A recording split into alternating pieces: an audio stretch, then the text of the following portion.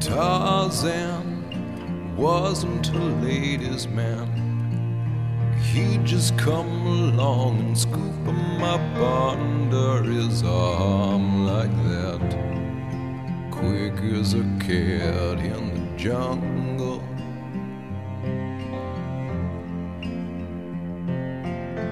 But Clark Kent, now there was a real gent. He would not be caught sitting around in no jungle ski, dumb as an ape doing nothing.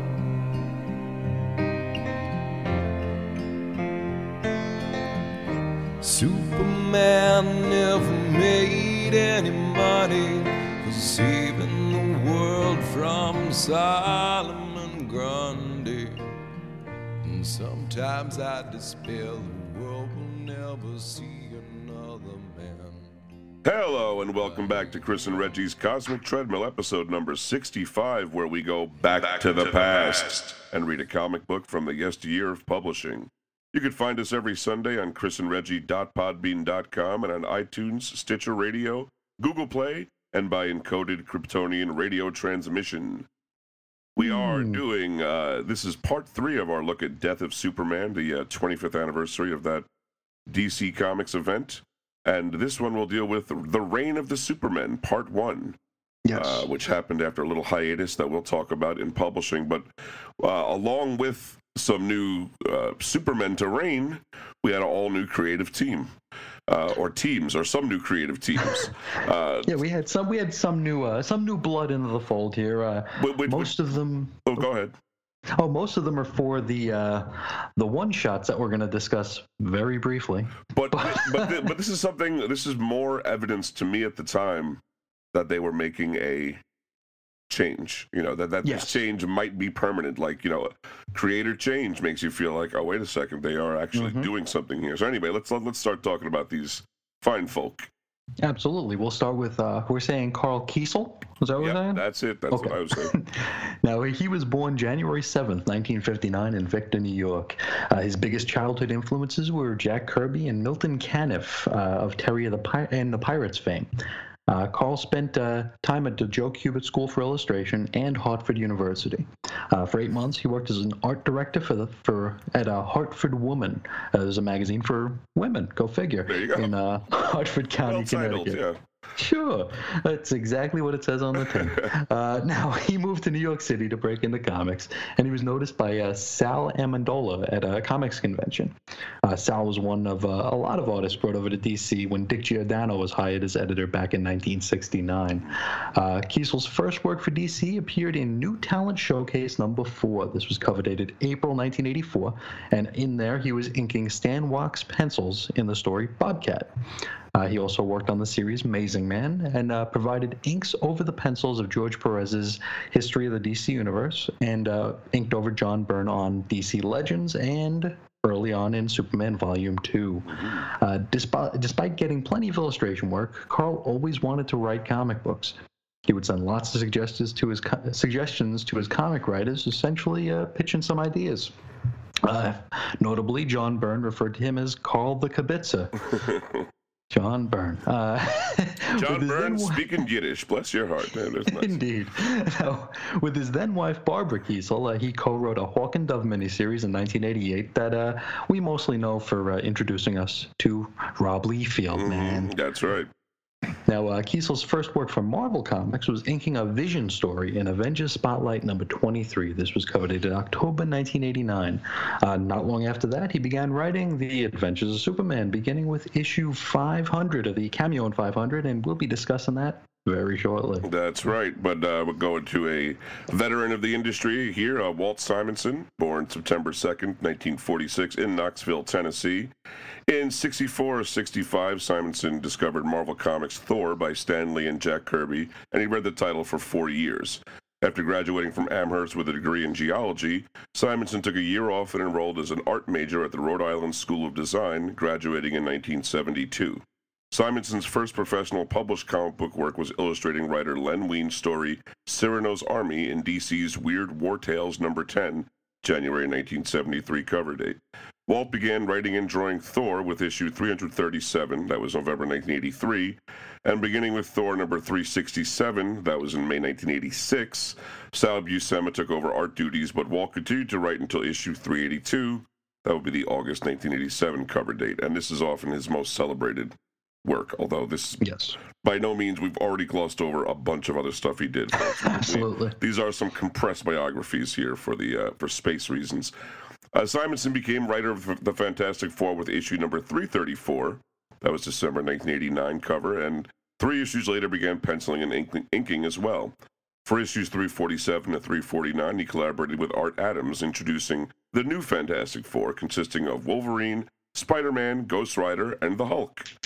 Simonson left the Fantastic Four with issue 354 in July 1991, just in time to memorialize Superman's untimely death after drawing RoboCop vs. Terminator, that is. Let's not forget that. Which, we did a show on that in the archives, too. That's in the archives, yeah.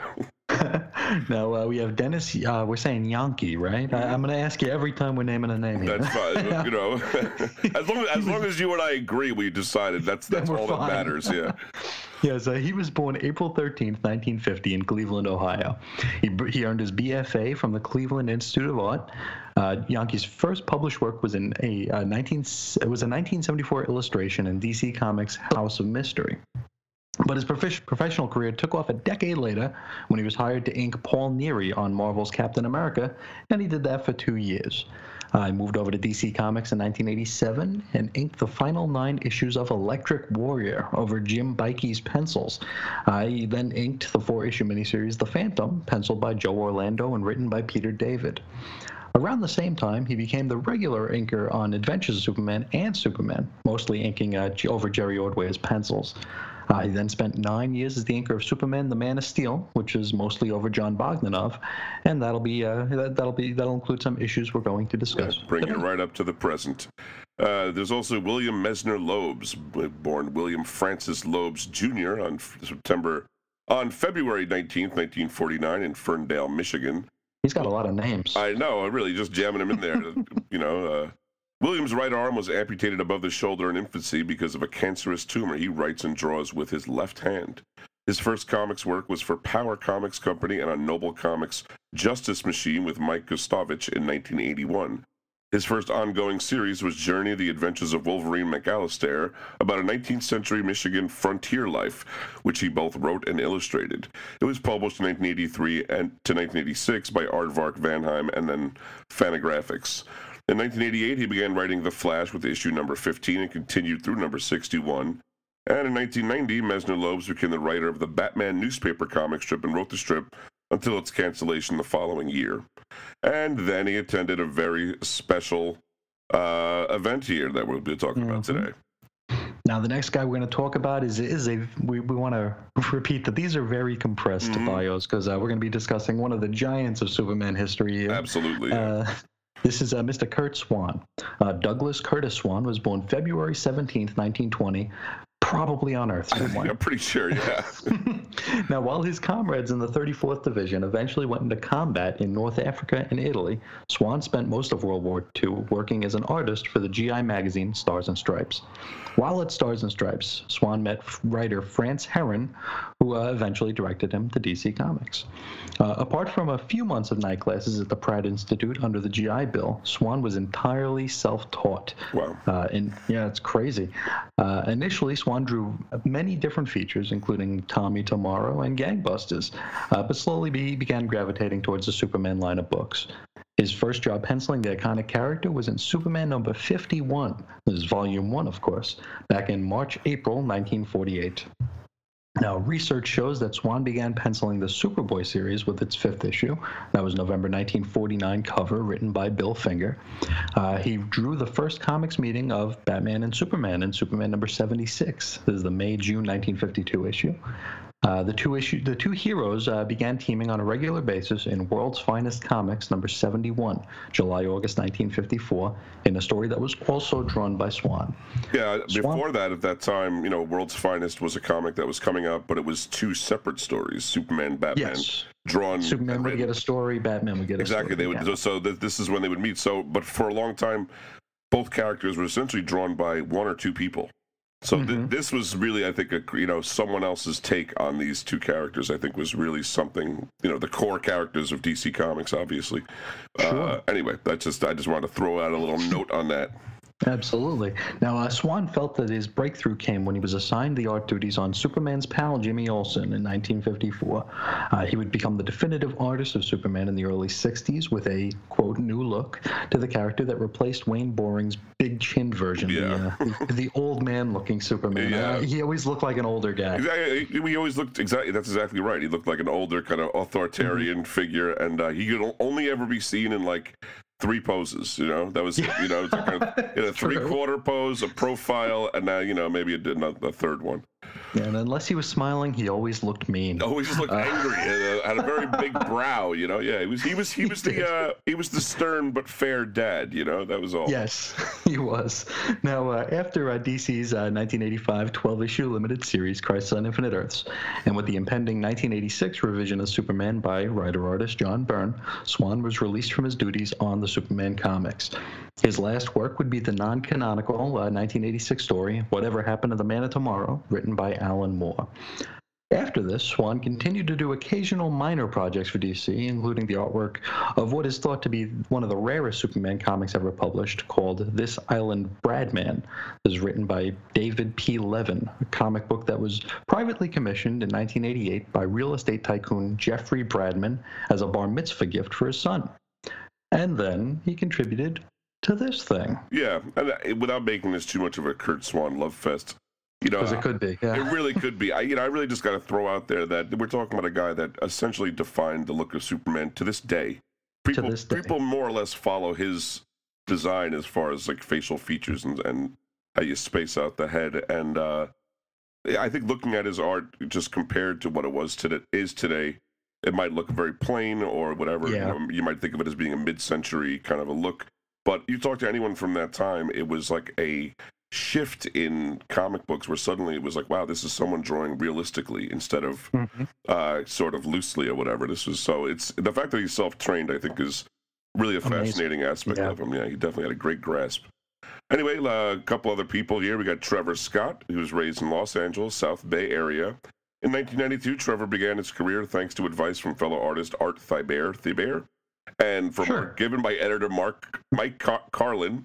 This would have been inking the cover to Action Comics 677. That was May 1992 cover date, and he wasn't too far off from what we're going to talk about today. And then there's also June Brigman, born October 25, 1960, in Atlanta, Georgia. June attended Georgia State University and the University of Georgia. She broke into comics with AC Comics in 1983, providing color for the Light Runner trade paperback by Lamar Waldron and Rod Wigman. She then penciled the cover to Americomics number 2. That was a June 1983 cover date. After being briefly hired by DC, June moved quickly to Marvel, where she co-created the Power Pack with Louise Simonson. First issue of that was Power Pack number 1, May 1984 cover.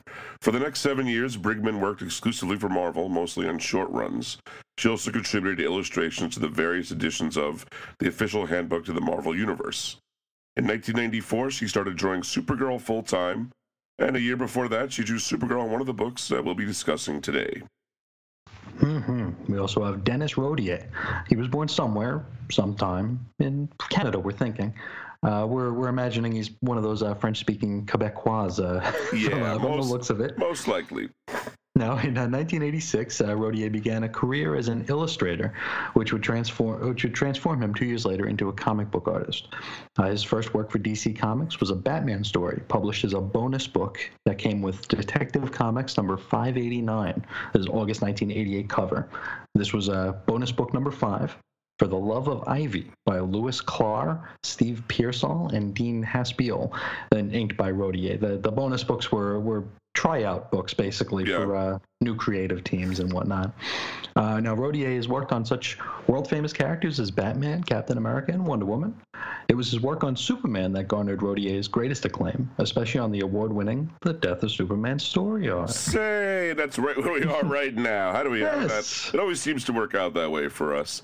But before we jump into the return, let's take a little look at a couple of specials that came out in the in-between time, because all 4 Superman titles went on a 3-month hiatus after Funeral for a Friend that we covered last episode, which also, again, Chris, this was more evidence to me. This was something permanent. You know, they were really doing something. It's a done deal, you know, this is like, this could be so, this was to imply that, like, we're really putting to bed. You know, I never, do you know the explanation for why they did this? Or did they say we were doing a creative retooling on the fly? Or Yeah, I think it was just to, I think they wanted to show what the world would be like without Superman comics in the world. That's all it was, yeah, that they were letting you know this could happen, and maybe that could be our moment of silence to reflect on what had happened. But it felt definitive. It felt something was, they were doing something purposefully, you know? So, but in that time, we did see a few things. We saw Legacy of Superman #1 that had a March 1993 cover date. That was released February 2nd, 1993 for $2.50. Had a few stories in there. One of them was The Guardians of Metropolis by Carl Kiesel and Walt Simonson. At Cadmus, the Docs try to procure a tissue sample from Superman, while Westfield and Guardian argue, and they do that a lot. That's really all they do. And the newsboys enter with a disc containing Superman's DNA code, and they probably all clambered in the room, you know, like a pack of puppies like or a something. mob. Yeah.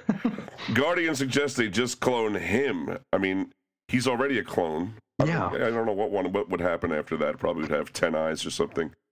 Westfield introduces Guardian to a super soldier called Auron, who himself is another clone of the original Guardian, Jim Harper. Auron plugs the DNA data disk into the... I jumped ahead. Sorry. The Guardians fight, the newsboys, and Westfield gives chase. Auron plugs the DNA disk into a drive in gear and then destroys the original disk.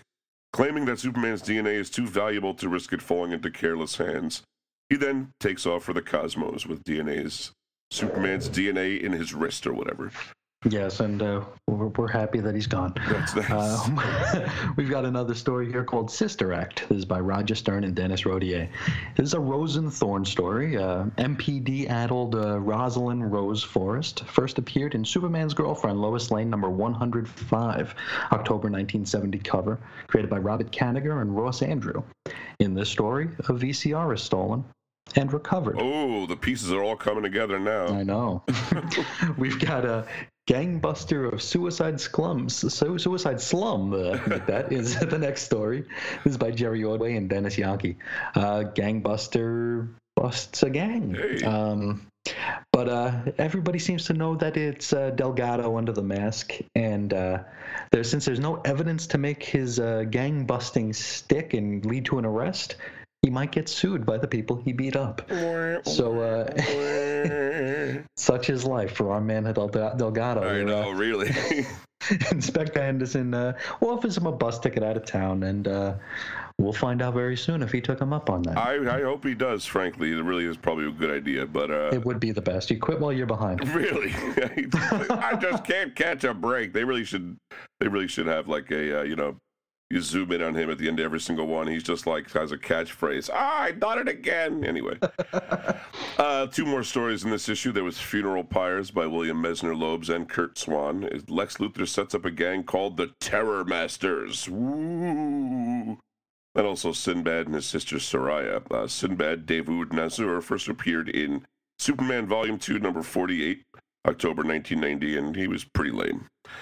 Then there's also Vanishing Point by Dan Jurgens and Trevor Scott. At Vanishing Point, this is, where time is ending and being compiled, Wave Rider and the Linear Men visit the Library of Time to relive the death of Superman. They have a hard time getting through it, but take solace in the knowledge that living outside of time, they already know how this will shake out. They ain't telling. Anyway, for more on these geeks, check out our Weird Comics History coverage of 0 Hour Crisis in Time, which is episode number 20 in the archives. Mm-hmm.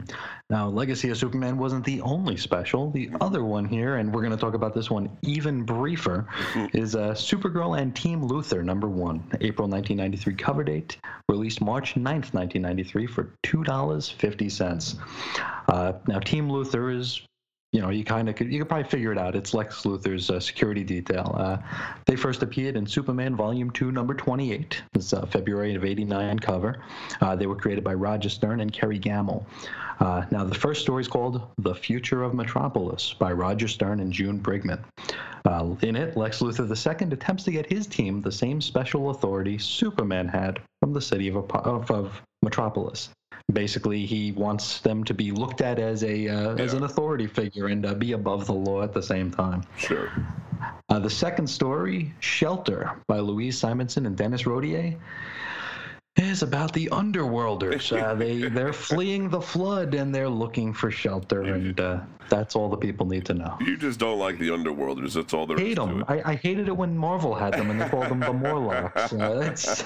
It's not my favorite What about concept. What about the Moloids? They're other Underworlders. Anyway, you don't like anything that lives underground. You don't want to know about. And I just want to, again, especially if they have red curly hair.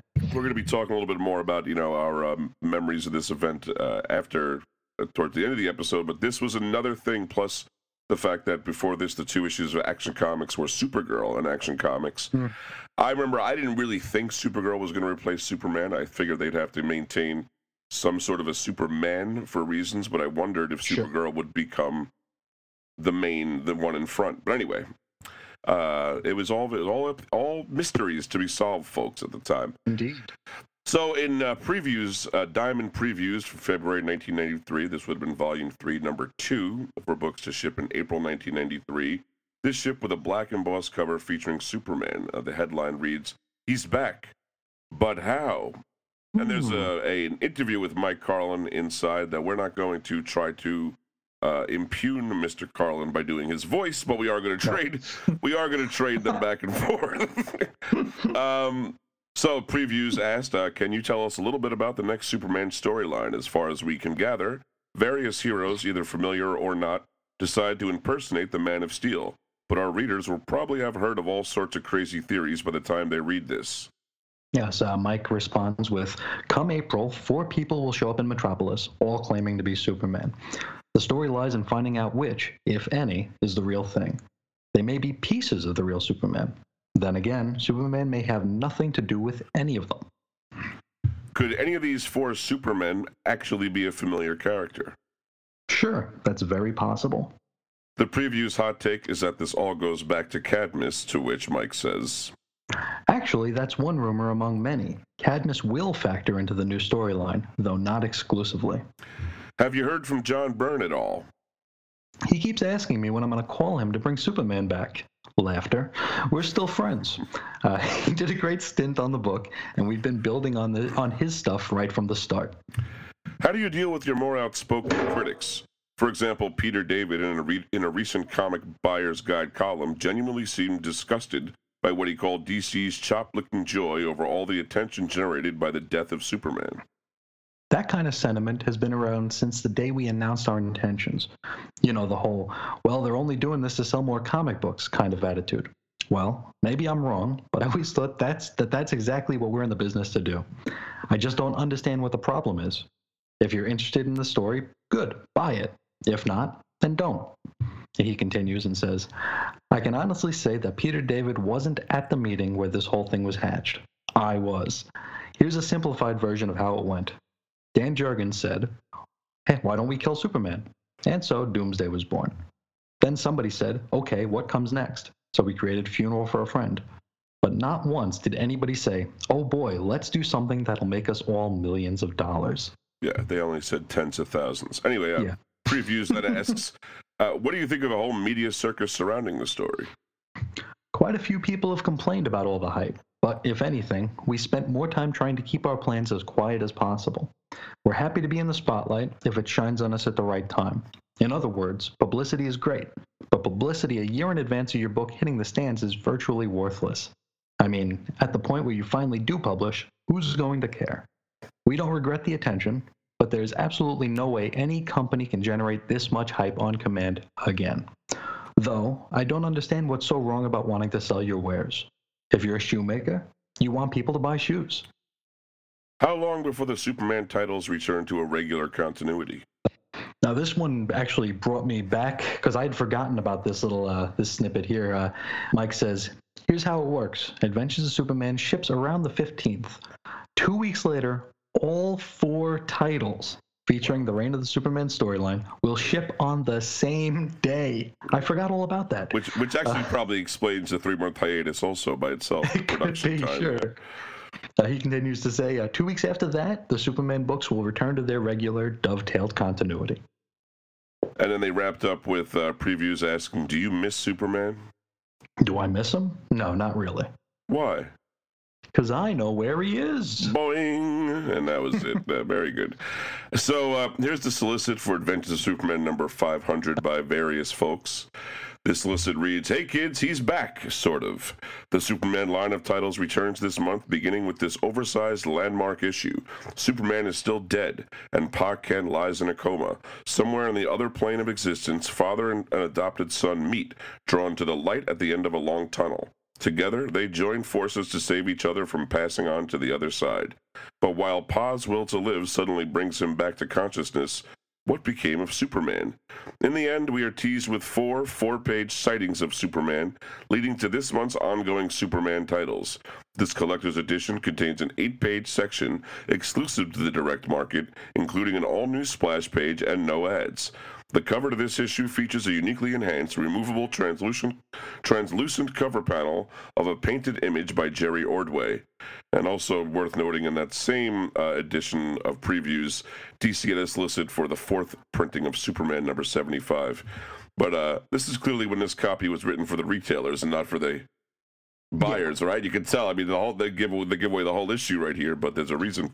And there's more about the technical, saleable side of it. It's funny. I left. There was like another paragraph of all the. We're going to read all the solicits coming up here, and I left a paragraph off where it goes into detail on the variant covers and whatnot. So I didn't think we needed to go through that. No, we're going to be talking about that anyway. It shows that now you read the solicit. It's like a bland paragraph that may or may not have to do with the actual comic you're reading, but this is like down to the ending of the book is right there, anyway. Yes. Now, we've introduced it, so now let's talk about it. Adventures of Superman number 500. Story's called Life After Death by Jerry Ordway and Tom Grummett. This has a triangle number of 11 for 1993. And there were 2 versions released, or 3 if we do the platinum, but we're not going to do that. We have the white-bagged collectible version. This is the opposite of the black bag. The S on this one is not bleeding. Now this features, if you were to open it up, it would feature a sort of vellum ethereal Superman reaching toward the reader, but he's really reaching toward the hand of Jonathan Kent. The newsstand edition is Superman and Pa back-to-back, surrounded by all sorts of ghastly bad guys. Now, it's a green cover, too. You'll know it if you see it. This book was released April 13th, 1993 for $2.50 for the newsstand, because it is an oversized issue, and $2.95 for the deluxe edition. Yeah, I'm pretty sure the newsstand cover was the trade paperback cover for this, at least for, I don't know if it still is, but it was for one time. At a time, yeah. Yeah, so that's where I can really remember it in my mind. But anyway, story picks up right where we left off 3 months ago. Jonathan Kent had just flatlined. However, in the afterlife, he has just clasped hands with his son Clark. He's not there to join his super sons, however. He's there to stop him from going toward the light. The Superman ghost compels Jonathan to return to the land of the living. He says, "Go back. Rejoin the living, Jonathan Kent. The voices whisper that your time has not yet come." Superman turns his back to Jonathan and joins a pair of cloaked individuals. It really seems that Jonathan sees them as those Byrne-style Kryptonians with the ruffles around their black cloak, whatever it is. Clark walks into the light, and that's not going to stop Pa. He, too, flies toward the light. Now, back in Smallville, Jonathan has just been injected with lidocaine, which breaks the flatline into intermittent blip-blips. A nurse is able to pull Martha away for a cup of coffee so the doctors can, get to work. Sure. Outside the exam room, she's surprised to see that Lois has arrived from Metropolis to check in. Speaking of Metropolis, let's go there and meet up with Gangbuster, who breaks up a drug deal. Or does he? Nope, not really. No, actually, he breaks up an undercover cop sting, attempting to bust a big-time dealer. And such is life for Jose Delgado. Yeah, the cop says, "Well, hotshot, we've been setting that dealer up for weeks. He was going to introduce us to his bosses." And Gangbuster replies with, "How was I supposed to know? Look, let me just leave. You can cover this somehow." "No deal. Didn't you know there was a warrant out for your arrest?" Now, never one to quit while he's behind, Gangbuster then starts cop busting. He judo throws an officer to the ground and hops onto a fire escape to escape firing guns. Hey, that worked well for that. Being as though this is still Jose Delgado, he does take a bullet to the bicep during his escape. I mean, he's lucky the fire escape didn't just clatter and fall off the Right? building, frankly. There's always something wrong. Now, an officer gives chase, which forces Jose to leap off the building and into the conveniently located Metropolis Harbor. Just think of all that bacteria getting into his bullet wound. Ugh. Yeesh. Now, the first cop goes, "What in heck made him jump like that?" Second cop says, I don't know, suicidal tendencies? Let's get some divers here to search for a body. Now, back in heaven, maybe? I don't know. Pa is dressed like Sergeant Rock's grandfather, and he's stomping through a war zone, bayonet in hand. He stumbles onto a battlefield where his entire unit lie dead. Yeah, he says into a radio, Mission Command, do you read? Over. And he thinks to himself, radio's dead. Everything dead. Death is all around me, but I'm alive. Jonathan makes his way through the battlefield and into some brush. Passing into a clearing, he spots a hut that is burning. He rushes inside to find a young man who looks a lot like his brother Harry. Wow. Because, well, it is. It's, well, a near-death manifestation of him anyway. Pa says, Harry! Harry! What in heaven's name are you doing in Korea? John, don't you remember? I fell under the thresher machine back on Pa's farm. I'm dead, Johnny. We're all dead here. Well, that's pretty downright grisly, I gotta say. Right? It's like a Stephen King novel all of a sudden. Jonathan lifts his brother up. Go get him. The boy don't belong, Johnny. And then a wild commie approaches. Yes, he goes, You do not belong, Jonathan Kent. The flyer does. Damn your lion eyes! You go straight to hell! And with that, he punches the Red's head clean off. Boom. Wow, that's a little World War II grit will take him out any time. Right. In Metropolis, back at Metropolis, Cat Grant gets her butt pinched by Vincent Edge. Vincent Edge is the father of Morgan Edge. He's also tied up with Darkseid and Apocalypse, so he's a bad guy. He made his first appearance in Superman Volume 2, number 35, September 1989, and was created by Jerry Ordway and Kerry Gamble. And, while we're introducing people, Cat Grant made her first appearance right at the very start of the post-crisis Superman era in Adventures of Superman number 424, January 1987 cover. She was created by Marv Wolfman and Jerry Ordway. And hey, while we're here, Gangbuster made his first appearance in Adventures of Superman 428, May 1987, and was also created by Marv and Jerry. So back to the story. Yeah, just butt-pinched Cat says, Vincent Edge, this is the 90s. I could press sexual harassment charges against you. You can press yourself up against me, Catherine. I may be old, but I'm not dead. Smooth. We learn he's a sweet-talking Ms. Grant because he needs a favor. You see, Jimmy Olsen hasn't shown up for the last 2 weeks' worth of Turtle Boy tapings.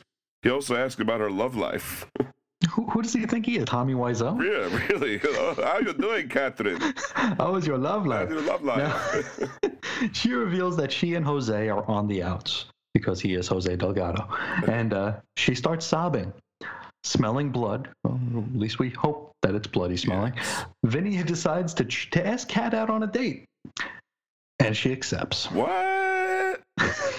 He says, you shouldn't be alone tonight. Why don't you bring your son and we'll all have dinner together? I don't know. What's wrong with me? We'd be happy to accept your invitation. Now, excuse me, I've got to redo my mascara. The Superman creative team in no way endorses the use of butt pinching as a way to get dates, by the way. That's No. He'll get his. We want to make that clear. Yeah. Speaking of Turtle Boy, over in the prison, the Trickster's cellmate is watching a rerun on his teeny tiny television and laughing like an addle-brained methane gas-producing jackass. The Trickster, he paints with words. Yes, he goes, what is so funny? And the jackass says, it's called Turtle Boy, and it's the baddest new show. I mean, it's so bad, but, like, the producers are so, I don't know, it's very 90s. Just in case we forgot what decade the story happens No, in. really. Some of the outfits would clue you into that. Right, and hairstyles. Yeah, definitely hairstyles. The trickster pours water into the teeny tiny television to put an end to the turtling. Good one. Speaking of Turtle Boy, again, is this issue really about Turtle Boy? I think actually It might be. We next Backdoor pilot. Really. We next join Jimmy Olsen at the Daily Planet building, where he is given an assignment. While there, he's approached by Ron Troop, or Troupé. Ron Troop is going to be the guy to get the Clark Kent gig while he's missing. He first appeared in Adventures Superman 480 in July 1991 cover and was created by Dan Jurgens and Jerry Ordway. Troop has some Turtle Boy-related phone messages for Jim, who makes it pretty clear that his days on the half-shell are behind him. Mm-hmm. Now, back in Smallville, Lois she comforts Ma Kent by telling her that she doesn't believe that there's an afterlife that she'll see Jonathan in when she passes on. I mean, there's a time and a place for this. This woman just lost her son and potentially her husband, right? Come on. Suddenly Lois thinks it's Thanksgiving dinner. It's time to get existential about it, you know? Now, speaking of the afterlife, Jonathan Kent is still trudging through Korea. He steps on a rotten plank and falls into a pit. A man approaches the hole and tosses him a rope, a man John believes to be his own Pa. Well, it's not Pa's Pa at all. Instead, it's just a demonic monster. In the background, we can see Blaze sitting on a throne made of skulls. This is a nice touch. Yeah, I think you get them from Wayfair. Now, Blaze is the daughter of the Wizard Shazam and the sister of Satanus. Her first appearance was Action Comics number 655, July 1990, created by Roger Stern and Bob McLeod. She offers him a deal. Devils always seem to do that kind of thing. That's kind of their motif, yeah. I'll bet she wants Jonathan and Martha Kent's marriage, though, right? No, this is actually pretty boilerplate. She wants his soul. Then what's going to happen to Aunt May in the end? I mean, that's how the deal works. No, Jonathan decides that, screw it, I'll just try my luck in the pit. And he lets go of the line he was holding. He continues to fall until everything goes white. He suddenly finds himself floating before Kismet. And Kismet, basically think Marvel's Eternity character, but with boobs. Yep. She first appeared in Adventures of Superman number 494 just a few months earlier in September 1992 cover, and was created by Jerry Ordway and Tom Grummett. She sets him on the right path, perhaps to save the Airman. Which is to say, she sends him to the world of Krypton. And we just re-uploaded that, didn't we, Chris? Yes. That's Cosmic Treadmill, episode 4 in the archives, and you should be able to find it because it is recently uploaded. Right on the top. Yeah. Now, when Pa gets his bearings, he sees his boy being carried by a gaggle of Kryptonians in a sedan. Yeah, he rushes over in an attempt to wake Superman, but he's cut off by the Kryptons. He says, "Open your eyes, boy! They're taking you the wrong way!" Yeah, to which a Kryptonian, in quotes, cleric says, "You are an outsider with no respect to things Kryptonian. Your legacy beckons, Kal-El." Now we slip on back to Metropolis, where Gangbuster pulls himself out of the drink. A fellow named High Pockets actually pulls him out. He suggests they head over to Bibbo's, but Jose's got to stop by the bus station first. Speaking of Bibbo, Bibbo Bibowski is his full name, and he first appeared in Adventures of Superman number 428 in May 1987 cover date, and was created by Marv Wolfman and Jerry Ordway, and is based on a friend of Ordway's named Jojo Kaminsky. I guess Ordway's parents owned like a tavern or something when he was growing up, and there was a. I seem to recall something like that. Maybe even it was lighter than that, like a a convenience store, a candy store, something like that. Whatever something it was. Like that. Yeah. And there was a salty old sailor that would come in. And Bibbo, all in the corner. Now, back in the afterlife, Pa continues to shout at Superman, and it finally seems like he's getting through. Superman looks at his Kryptonian compatriots and sees them for what they truly are. Monsters. Demons, even. Ooh. Superman pummels the baddies, like in a page, very quickly. Right. Now, Pa suggests that maybe Superman can't really die.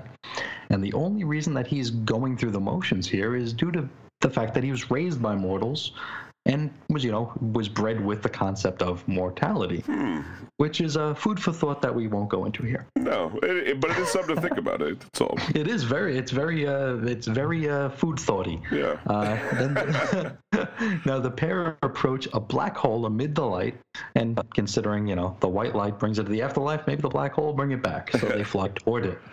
When the Ozman cometh. Whoa. And that's Jor-El to the non-rebirthed among us. I know, you really pulled out a very recent call out there. Bless your heart. I'm dating this episode. I'm sure that the Jor-El as Oz storyline will go on for years and years to come, Chris. Don't worry. Pa says, "What? No, we're too close."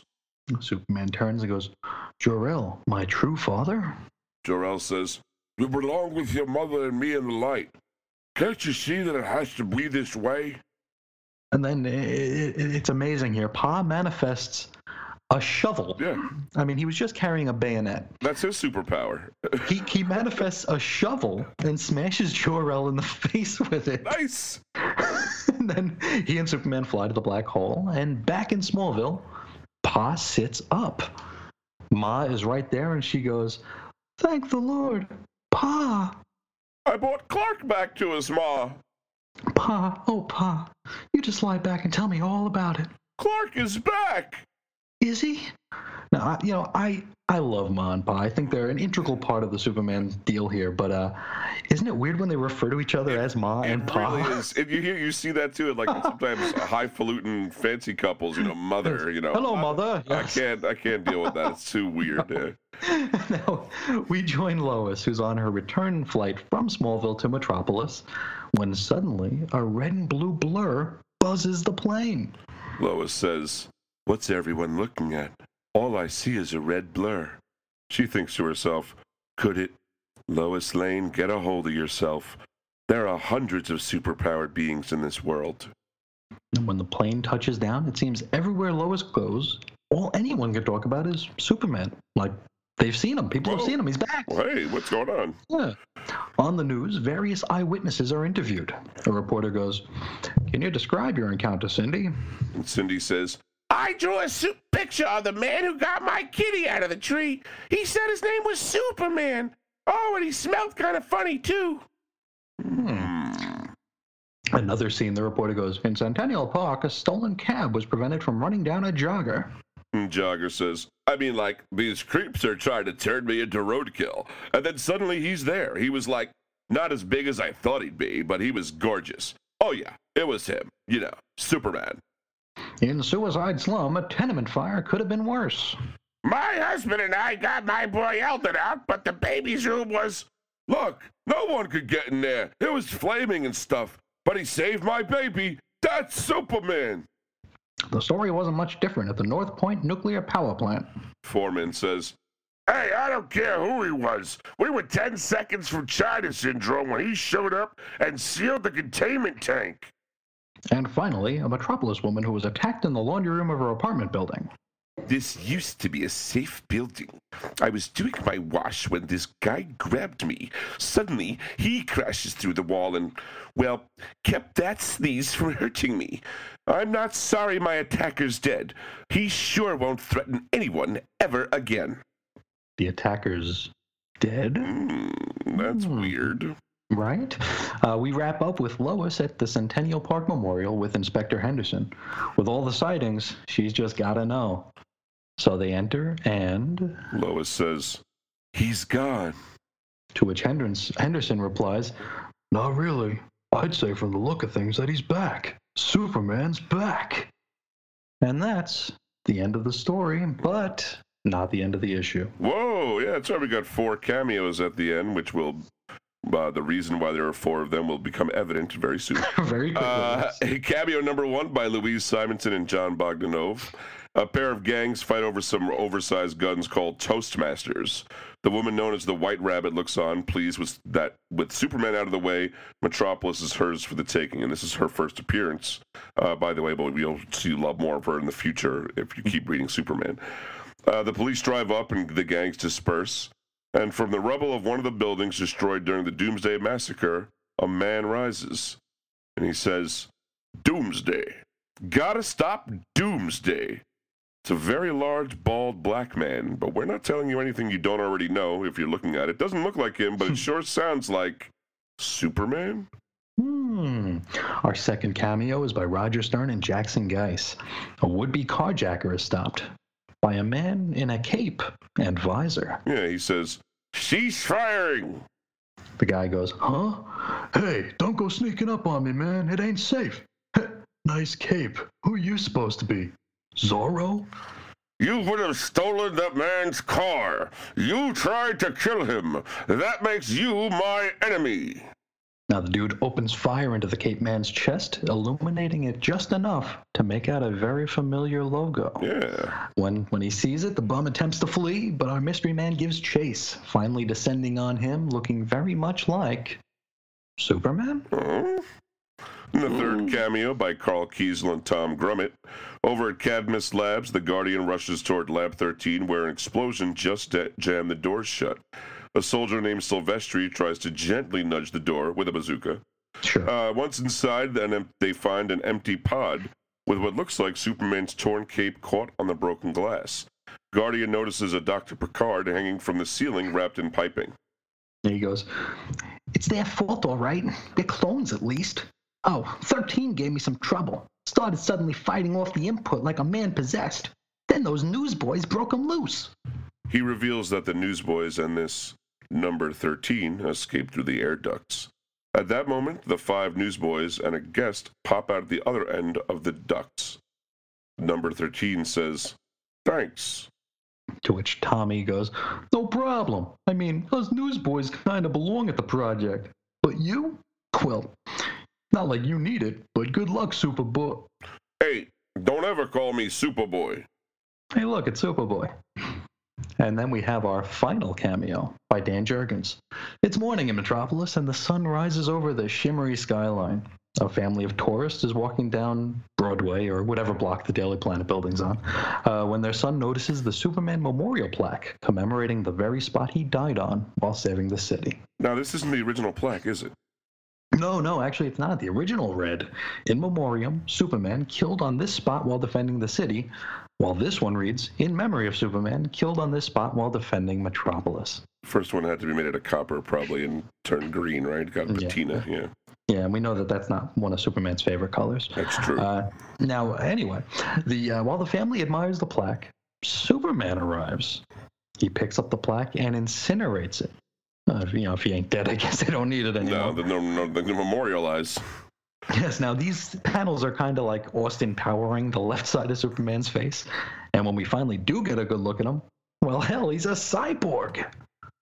And now that's the end of the issue. Yeah, he was even... Oh, I'm sorry. Go ahead. Oh, no, that's it. That's it. I will also worth mentioning, this issue is Jerry Ordway's last. And what a time to leave these books, right? When everything was changing over again. Mm-hmm. More evidence, to some people. Previews asked, they interviewed Jerry Ordway, and they asked him, given all the exciting stories currently happening in the Superman titles, this must be a tough time for you to leave. Yeah, Jerry answers with, oh yeah, but I made my decision about 6 months ago, long after we planned the death of Superman. I'm leaving because I don't have the same emotional commitment to just writing Superman than I did when I was writing and drawing it. I wrote and drew it for a long time, and it really makes sense for me to leave on a high note. And we are going to pause on a high note, I hope. We're finding it to be a high note. When we come back, we're going to read those 4 intro issues that all came out on the same day, as we just found out, which will, clarify more of what we've gotten hints of in these epilogues or whatever we call them. What do we call these things? Cameos, that's fine, yeah. The sightings. That's right. These little, yeah, the Superman sightings. So we'll be back after a short break, and we'll go through all those comics. I've been thinking about farewell parties, command performances, going away performances, like the Rolling Stones. They've had, 93 farewell performances. There used to be some old guy in vaudeville. I can't think of his name right off, and it'll come to me later. He used to have a farewell concert every 3 or 4 weeks. You're going to love this. Florence Foster Jenkins. Remember that name? She was a woman who used to sing in New York years and years ago. She had a voice like a seagull getting an enema. She really couldn't sing, but people loved to go to her concerts because one of the reasons was that she would come out on the stage with a basket full of roses, and she would fling them to the audience as she sang the Bell Song from Lac Acme. And the audience would gather them up and fling them back at her again. And then she would fling them out again. And the reason I guess I've been thinking about going away parties and farewells and that sort of thing is the death of Superman. Oh, the death of Superman. Yes, DC Comics killed Superman. And it's not as if they hadn't killed Superman before. Let me show you this. This is the current magazine, The Death of Superman. Costs $1.25 in this version. If you buy this bagged version over here, it'll cost you $2.50 for the same magazine. But at the end of it, here we see Superman being held by Lois Lane, lamenting that she will not actually get to go to bed with Superman. They haven't yet been married. And here is the fold-out, and it says, The Death of a Legend. Well, the media really went for it. They really bid on it. They really thought that DC Comics was going to kill off its biggest moneymaker. Yeah, sure. And I also believe in the Tooth Fairy, and I also believe if you're in a 747 at 30,000 feet, you're going to hit a pig. Folks, here is a comic book that I pulled out of my collection.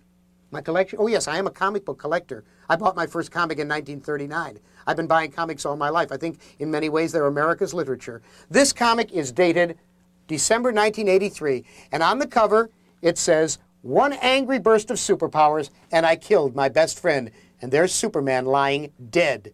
But that's not the first time, 1983. Here's an issue of the Comic Buyer's Guide Price Guide, and they did an article called The Death of Superman. Hasn't this been done before? Here is a list. Here is a list of just the ones in the 60s and 70s and 80s of the death of Superman. Folks, DC Comics killed off Superman 3 times a year. So what's all the noise? Well, the noise is hype.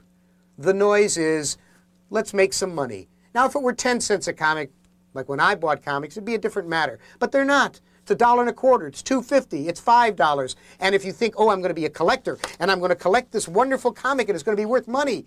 Folks, they made up 2.5 to 3 million copies of this. If you bought 100 copies of this, 10 years from now, they're going to be less than the cover price. And if you think collecting them and putting them in these wonderful little poly bags is going to mean that you're going to make any money, remember that this are all the comics you would have to buy to get a complete run of that Doomsday set. And Doomsday, he was going to be a galactic maniac who comes and kills Superman. But the American Society for Looney Tunes, or crazy people, said, oh, no, you can't have it be a man escape from an insane asylum. That'll give a bad idea, a bad name. To who? The loonies in the loony bins? Well, now you've got 8 issues of Superman bashing Doomsday and Doomsday bashing him, and nothing else happens. It's just one big stupid fight. And you went for it, and the media went for it. My God, how gullible you are. Don't you ever learn? Hey, everybody. Welcome back. We are diving now into the actual comics that comprise the return of the Supermen? Question mark? The actual thing is the reign of the Supermen. Is that just for the collected editions, or was this actually called that? I can't think if it was. It was actually called that. Yeah. There was no banner. There was a banner on top, right, or something like this. So this is the reign of the Supermen. Boing. Anyway, sorry. I guess the mystery is lost now. There's no more tension in that. So 25 years will do that. Yeah, exactly. People know the deal. So we'll just dive right in, starting with Action Comics number 687. This is titled Born Again by Roger Stern and Jackson Goose. Yes. We said it last time, and I forgot already. Guys, sorry. There we go. Triangle number 12 out of 1993. Comes with 2 covers, a deluxe die-cut cardstock cover featuring a pretty standard Superman S with the phrase, "The last son of Krypton is back." And then the newsstand version has an energy-based embryonic Superman in the fetal position. This went on sale April 27, 1993 for $1.50 on the newsstand, and then the die-cut deluxe issue was $1.95.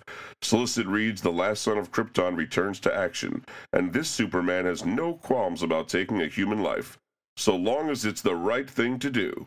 Also, Pa Kent reacts to Superman's tougher approach to crime fighting. Now we open up in Antarctica, where a couple of researchers are watching a particularly intense aurora borealis and wondering just why it might be acting up. They consider for a moment that perhaps there's something buried in the ice. And wouldn't you know it, at that very moment, deep below the ice, several Helixy robots are pumping energy into a great glowing orb. Inside of this orb is a humanoid form. It says, I am, but where am I? I remember a battle. He steps out of the light. I know this place. This is my fortress. But how did I get here? He reaches out to the Keelek spot, and his hand phases right through it. He's directed to a monitor where he can tune in on a satellite transmission that'll fill him in on everything that he's missed. The monitor, but not that monitor, says, following a cross-country chase, Superman is faced off against Doomsday in the very heart of Metropolis. Superman has reportedly been seriously injured.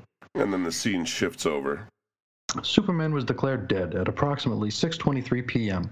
The solemn drum beats as the world's great heroes march along in tribute, following their gallant leader one last time. Dead? Our red man ain't digging the sound of that. And so he rushes out from the fortress, hopeful that there might still be some power left in his flesh and blood body. And so, at Centennial Park, the wraith of a man attempts to bond with his body, and from the looks of it, it was a success. The cape! I can touch it. Hold it. I am alive again. Alive! He steps out from the memorial and finds that the sun is a little too much for his eyes to take. Now we shift scenes to check in on our main man, Bibbo. He's still talking he's taking Superman's passing pretty badly. He looks at a newspaper clipping of them attempting to jumpstart the Man of Steel's heart, and this happened in The Adventures of Superman 498. Over the radio, he hears that there's a violent crime wave running through Metropolis. And, well, if his favorite ain't around to take care of business. I know I'm not man enough to fill your boots, but I'm still gonna give it my best shot. And so Bibbo tucks a Superman sweatshirt into a pair of old boxing trunks, which he's wearing over a pair of track pants, which endears him to me because it means that he's a pre-Flashpoint kind of guy. That's right. Now back at the fortress. Yeah, the mysterious man we will know as the Eradicator says, "Bless Krypton and the House of El." And he's also wearing his that stylish wraparound visor at this point. See it on him and grandmas in Florida everywhere. There's a big amber visor. No, on his monitors, he sees all the turmoil going on around the world. And so, and also he sees that the Superman Snuggie cult is around, proclaiming that he will rise. And so he suits up and heads to Metropolis, where he kills that attacker from the sighting cameo in Adventures 500. Oh, right. That was the Metropolis woman. She says, "No, I'm not sorry my attacker's dead. He sure won't threaten anyone ever again." Remember her, huh? Now, meanwhile at LexCorp, Lex is pretty ticked at the fact that Superman's body is missing. He says, "I swear, Superman's as much trouble to me dead as alive." Supergirl enters, despite him not wanting to be disturbed. There really isn't anybody going to hold Supergirl back, even though they do try. She's pretty annoyed herself because Lex didn't tell her that her cousin's body vanished. Out on the streets of Metropolis, it's just a regular day. You know, planes falling out of the sky and stuff. Sure, a man on the street yells, "Look, up in the sky!" Hey, it's Superman. In shades! Indeed. Lois Lane conveniently pulls up to the scene in a cab. "Hey, you with the cape. Hold it right there, Buster." And she barges into the crowd. Yeah, one guy says, "Superman, let me touch you." Another goes, "Please, help my child." "We need to talk. Get us out of here." And so he picks her up, and they fly away. "Superman, come back!" Who the was that? "Yeah, how come she rates?" Now Lois instructs Superman to place her down on a nearby roof, and notes that while he looks an awful lot like Clark, he has a distinct coldness about him. She also doesn't care much for his new look. Yeah, some other people felt that way reading the book too, but Superman never hid his face, and he didn't wear black like an executioner. Oh yeah, we didn't make it clear, but his costume now does have some black in it. Superman, ? Replies, "No, not before, but I have been through much. I have changed." Lois replies, "If you're really Superman, tell me who I am, or don't you know me?" "You? Yes, I know you. You're Lois Lane, a reporter. Before my passing, You were an important part of my life. You were the first to write about me. Well, he's not entirely wrong, but Yeah. Lois is looking for something a little bit more than that. Yeah, maybe it's something about being married. I know that we were more than friends. You were engaged to marry Clark Kent. Kent loved you very much. He trusted you completely, even with the secret of his double life. Then you are... I am sorry. I grieve for your loss, Ms. Lane. Now, this Superman tells Lois that only he's returned. Clark ain't coming back. And then he leaves her stranded on the roof. Hey, who says chivalry's dead, huh? Right? I really think we should try to compile a list of all the times Lois is left stranded on the roof. Many times. There's got to be a long Constantly. list, yeah. Now, as she is alone on the roof, she's also alone with her thoughts. And to her mind, it comes down to two possibilities. A, this is really Superman and the Clark half is going to remain buried. Or B, this ain't Superman at all, and somebody figured out that Clark is Superman. Okay. Yes. That leads us to our next issue. Actually, these don't lead into one another, but No. because they do all come out the same day. But we will talk next about Superman, the Man of Steel, number 22. Title is Steel by Louise Simonson and John Bogdanove. Has a triangle number of 13 for 1993. This deluxe cover features a metallic Superman S with "The Man of Steel is back" written below it. The newsstand version has John Henry Irons swinging a hammer. Of course, on sale April 27th, 1993 for $1.50 newsstand, $1.95 deluxe. Our solicitation reads: The Man of Steel returns to Metropolis to rid Suicide Slum of the latest crime wave, led by a new ruthless crime lord. Jeb Stewart is also back in town and comes to see Lois Lane in the wake of Clark Kent's disappearance. I want to correct Diamond Previews there. It's actually Jeb Friedman who returns to town, though Jeb Stewart might have been a little bit more interesting considering that he's, a haunted tank. Yeah, that would have really added a lot to the story. But at least it does keep to the story, unlike a lot of solicits today where they have often no bearing on the comic that actually comes out. Absolutely. Now we open this up with Shaquille O'Neal dropping some homespun wisdom on the neighborhood kids. That's not Shaq. I mean, come on, Chris, look at him. And he's holding a basketball. All right, maybe it is. So he tells the tots, including Keith and one named Zoid, the story of John Henry and how he would use 20-pound hammers to race a steam-driven steel drill to see who could drill more holes back at the factory. And legend has it, which, by the way, is not actually the legend, but anyway, legend has it, he won. The story wraps, and the kids disperse right into a drive-by shooting. Zoid takes a Toastmaster blast to the gut. Mr. Johnson, the Shaq-looking storyteller, rushes into the scene and saves the remaining kids. One kid goes, Zoid! Another kid, they killed Zoid! It's probably too soon for a "you bastards," right? Yeah, well, I mean, the kid's skeleton is smoldering in the street. Probably this wouldn't be the time. Johnson leaps onto the gunner's car and grabs at the Toastmaster. One of the passengers goes, "It's impossible, man!" No, that's that Fantastic Thor bad guy who pops everything. Oh, I like that. he blips, yeah. Yeah.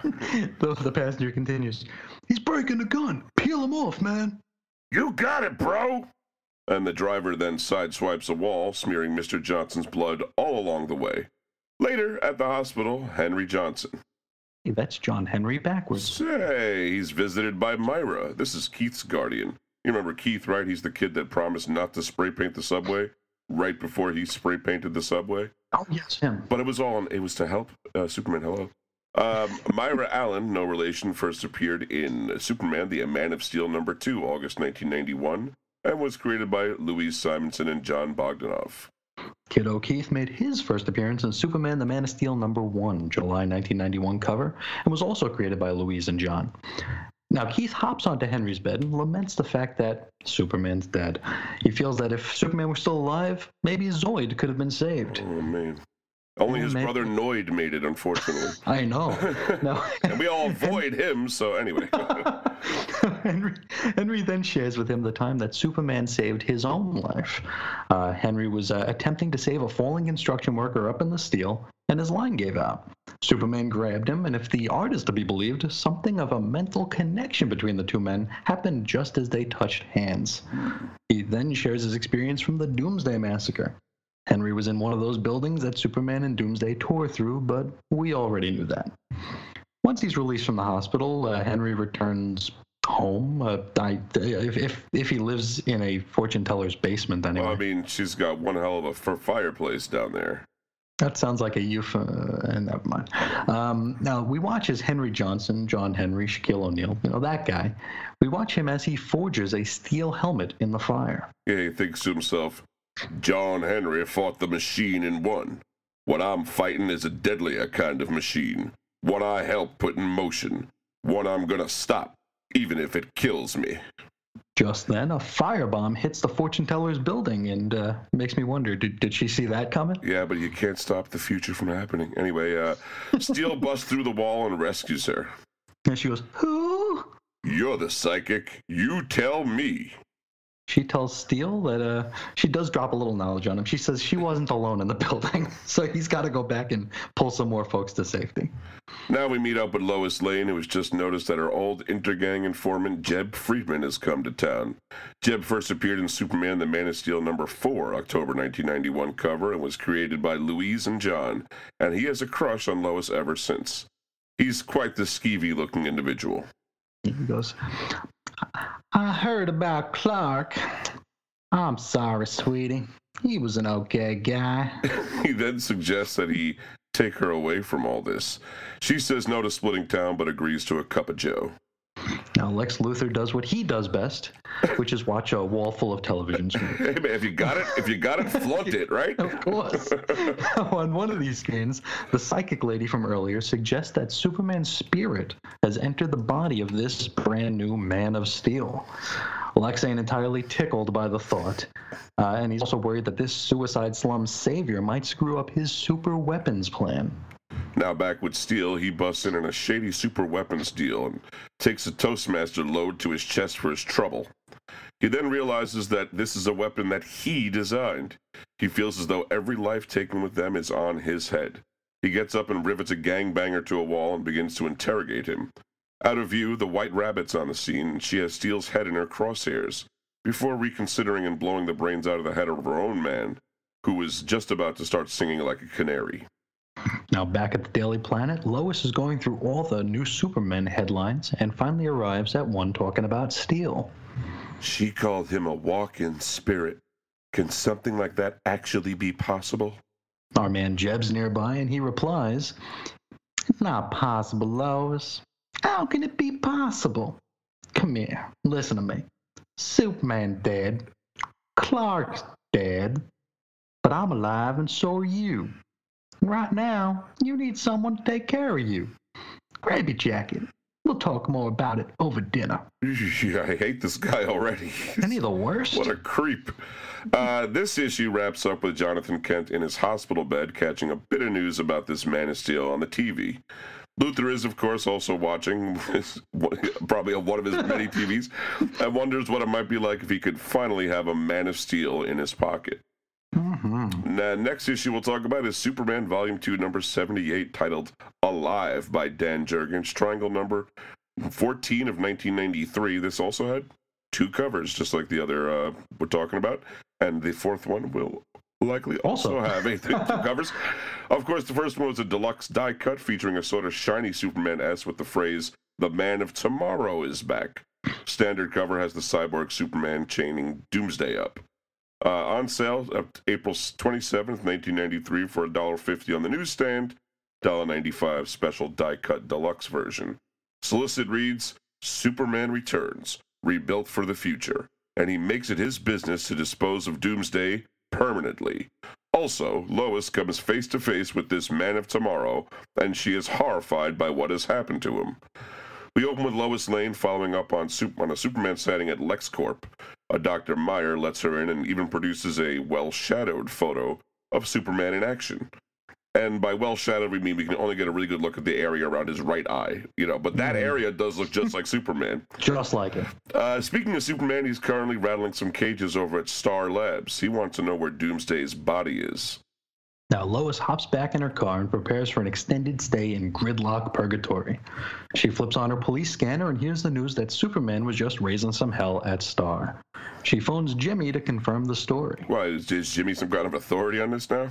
Right? I know. No, Jimmy does know something. He says that they just got the word from Mayor Berkowitz that this indeed did just go down. So next stop, Cadmus, where Westfield and the geeks are alerted that they have a very powerful and persistent prowler. As the weapon masters, or whatever we were calling them, those flying guys, Right. But as they get into position, a red blur blows right by them. Worth mentioning, we still have not seen this Superman's face just yet. And then the Guardian arrives and stands around. Did he argue with Westfield at least? It's coming. It's very soon. Okay. Westfield orders the onboard blasters to shoot to kill, but it doesn't turn out all that well. No, our man goes, "Your weapons can't hurt me. Give me what I want and I'll leave." Westfield says, "Damn, turn the lights back on so I can see who I'm up against." Lights go on with a ka-chung. Didn't she marry Maury Povich? Oh, I miss her. She was good. Our man goes, "There's no way you're going to stop me. I've come for Doomsday." It can't be.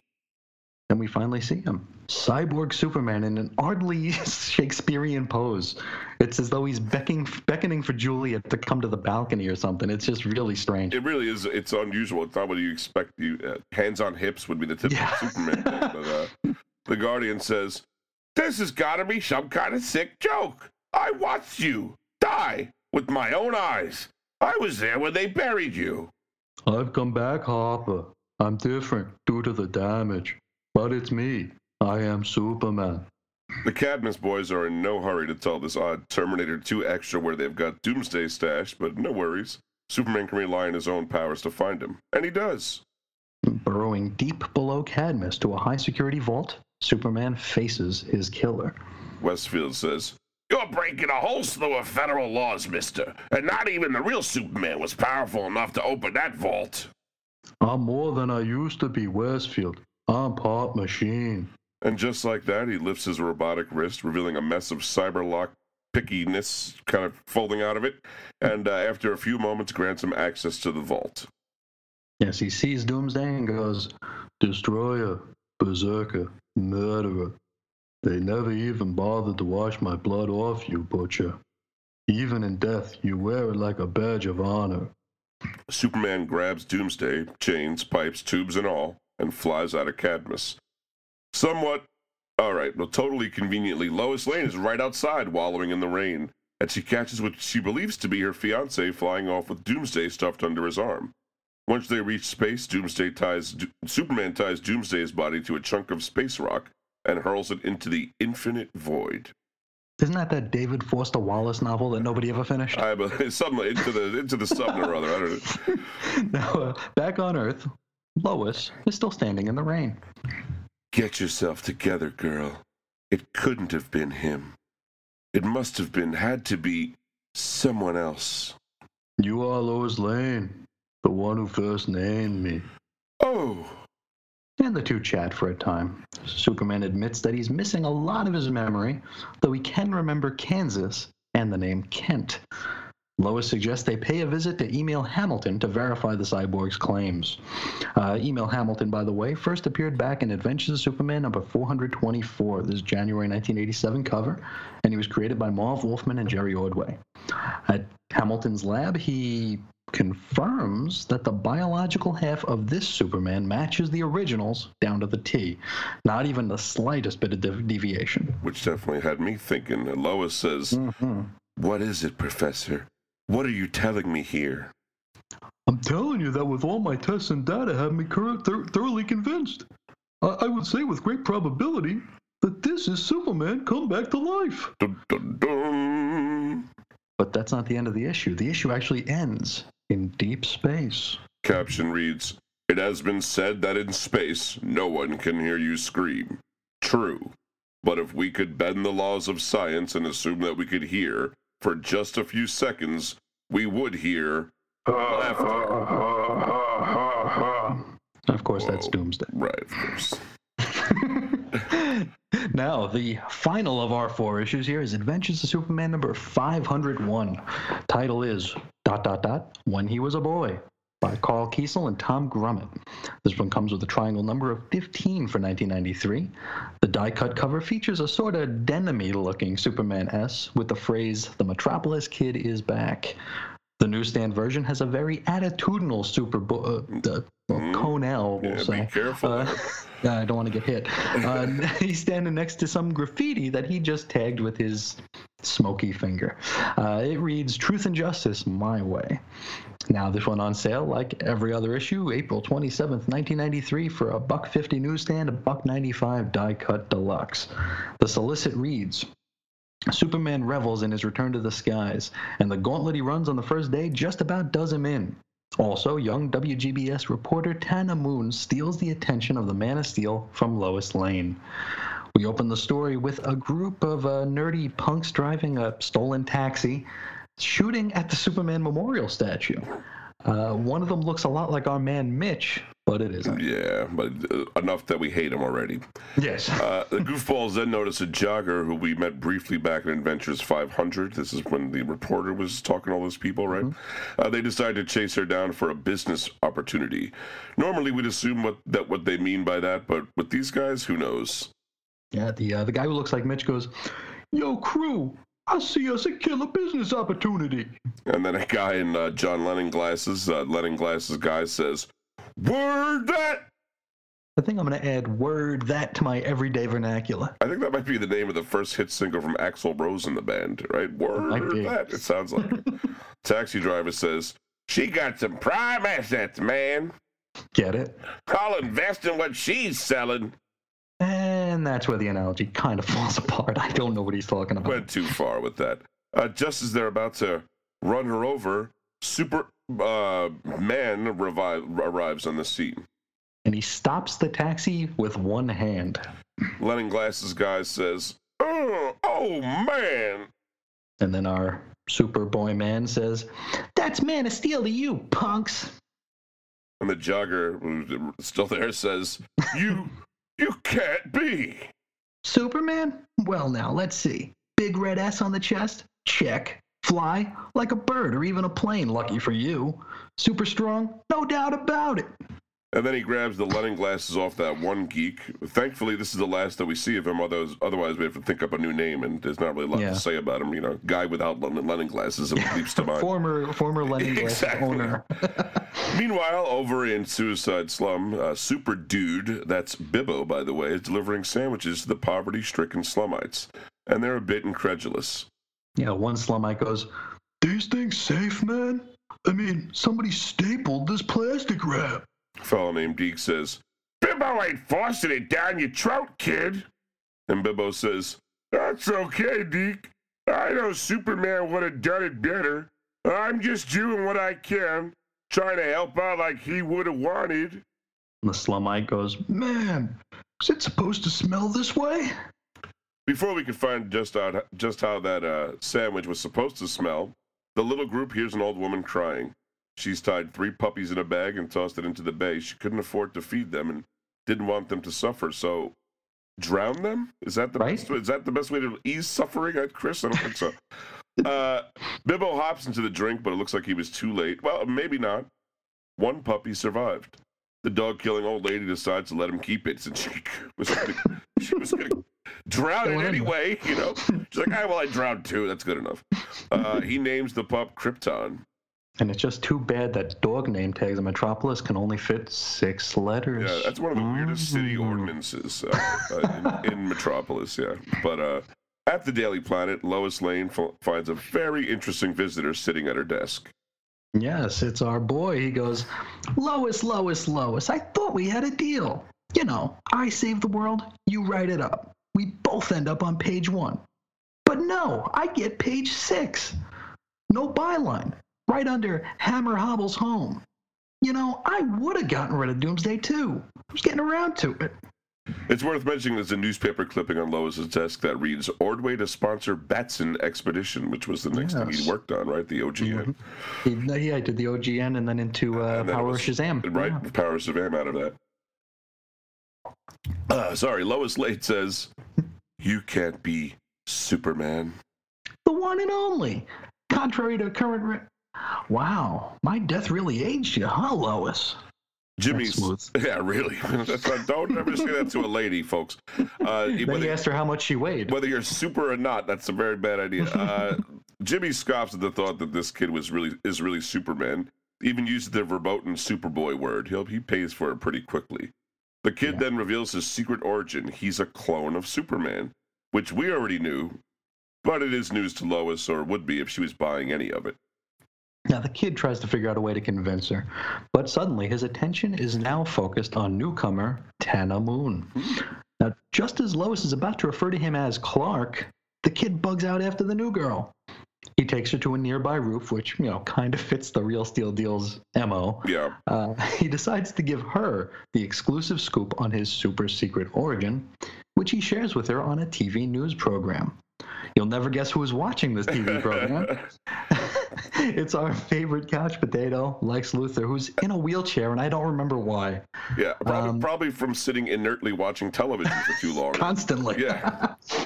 Now, he's pretty ticked off to learn that what they've been up to at Cadmus, and at this point, nobody really knows that they used his DNA to make the super soup. Over at WGBS, the switchboards are lit up, and everyone loves the kid, the Metropolis kid. Tana goes, he doesn't like being called Superboy.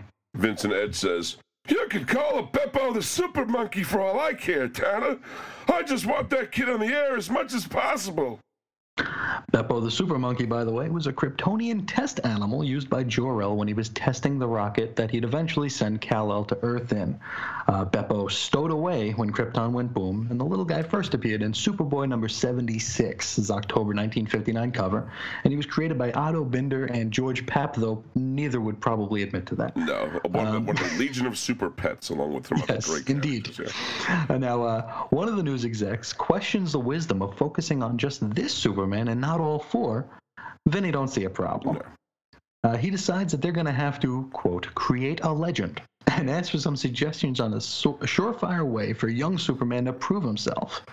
One exec comments that Intergang boss Steelhand has been lurking in Suicide Slum.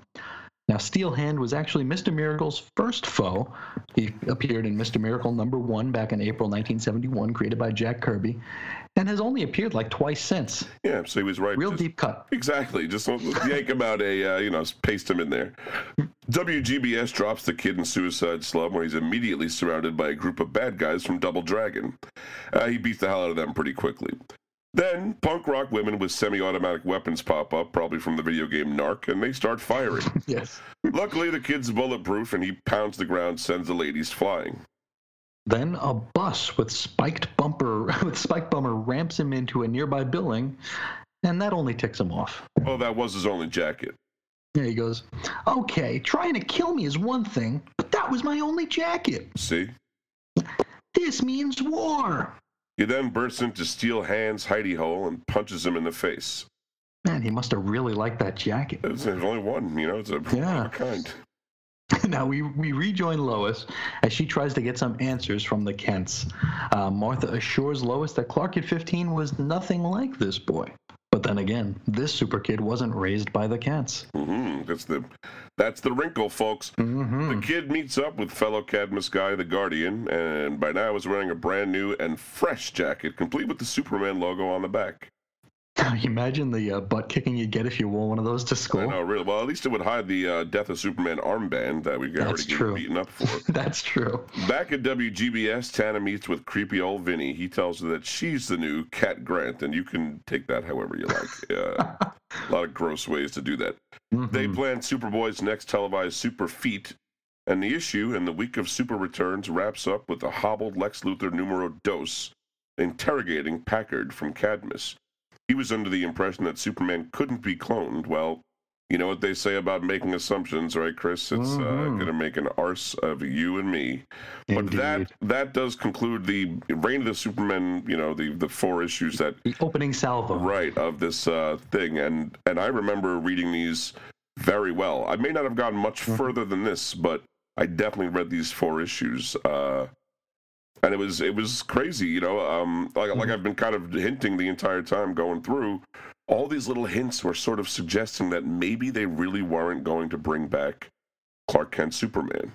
Yeah. right? Or at least keep him off the table for a bit longer. I really did a lot of thinking about this. I mean, we were also dealing with a situation where Barry Allen had died and stayed dead. Stayed dead. Which was not expected at all. Everyone was like, he'll be back in a year, and Supergirl too. Supergirl also, that's true, even though they had like fake Supergirl. But Kara never came back, even though other things did come back, like the Legion. But people felt like there might be a finality to it. And while I guess when this came out, I was 16 or 17, something like that. I was definitely old enough to know that they weren't going to get rid of the intellectual, the brand, saleable property known as Superman, and I knew that it was going to have to look like Superman. They weren't going to change all the bed sheets and toys. You know what I mean? It was going to have to look similar to him. There were candidates here. You know what I mean? Sure. So for me, I remember reading it with that eye. I looked at it like it wasn't going to be Steel because he is a guy in a steel suit, and it wasn't likely to be the cyborg Superman. Because he just looked evil. He looked evil, and half his face is missing, and that's not going to work for for plush toys. The lunchbox. Make the cartoon look very strange. Even though, like I said, that DNA thing did set my mind to work. Like, sure, what is that about? But to me, I think I came out of it thinking it would be the Eradicator. I'm the same exact way. Even though I also saw a scenario where the Metropolis kid, the boy of tomorrow, whatever they called him in this. That he could have been like artificially aged. That could, a lot of comic booky ways to make that work. But they did that with Impulse just a little while after this, so that's true. He was aged really quickly, so it could definitely have happened. It definitely was something I could have seen happening, but I really looked at it like Eradicator already looked like him, and what they were going to bring in was essentially a meaner Superman, which I thought was sort of in keeping. A grim and gritty 1990s extreme Superman, which actually would become a common theme throughout the rest of the decade, but that's definitely where I came out of it thinking. I was like, wow, I guess this might be the new Superman. That's not what happened, as we know now. No. But I was not invested in the character so much. The death was my first Superman story, so I was kind of hoping that it was going to be the Cyborg. Wow. I didn't think it was going to be him, but I thought, because that one little corner of face he has looks exactly like Superman. Right. and it just seemed like it's like, okay, well, I guess they could move forward with this. They can always fix the rest of his face. Put a latex face, the Floronic Man sprays a fake skin on himself. Just shoot that on Superman's face. And Terminator 2 came out when? Not too far before this, right? I think 1992, exactly. Yeah. So right in this wheelhouse. There was definitely some synergy there. I'll tell you, there's no question in my mind. Yeah, they definitely were like, oh, that did very well. You make a good point. There are ways to get around it. That also could have been a thing where, when he gets hit, that can get scraped off, and that can like Cable. Be exactly precisely like if there can be a freaky reveal that he's a robot underneath. But I just didn't see it because of the look. But you're right, they could have worked around that.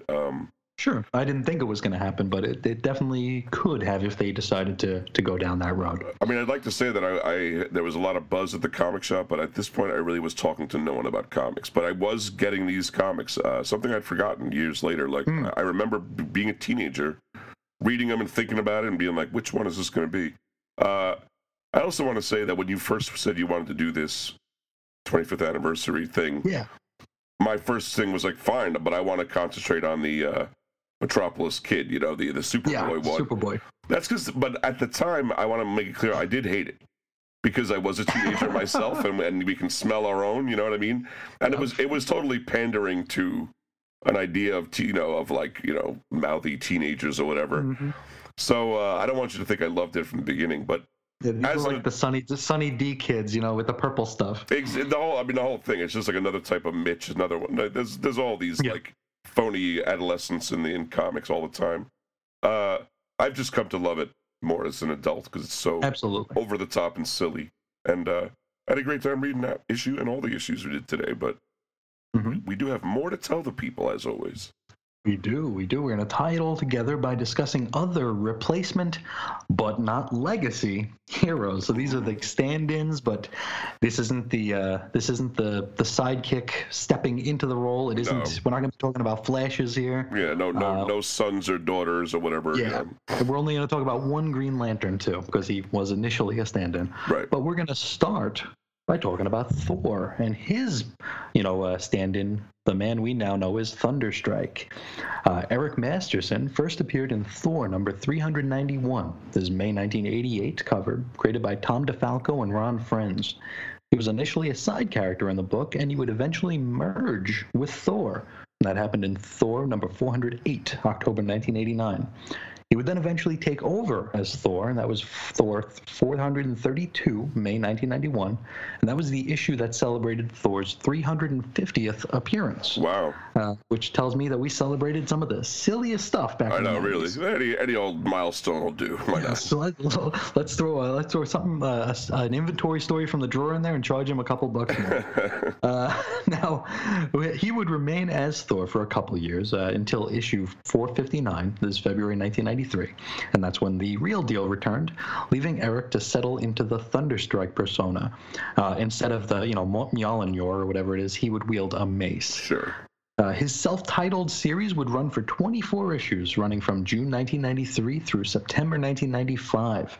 Writer-creator Tom DeFalco had famously claimed that at the time of cancellation, Thunderstrike was outselling Thor and the Avengers combined. I gotta tell you, Tom must be one heck of a guy because nobody seems to have really crunched those numbers to throw it back at. That's interesting. It's like, whatever you say, Mr. DeFalco, that's fine. You got it, sir.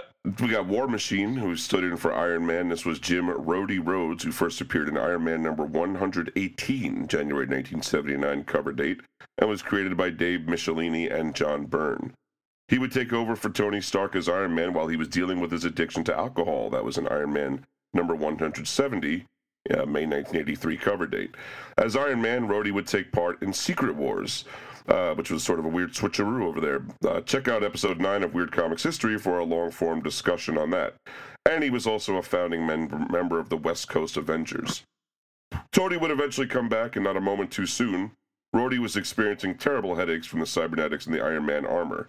In Iron Man number 284, that was September 1992 cover dates, Tony Stark died. Yeah, we know.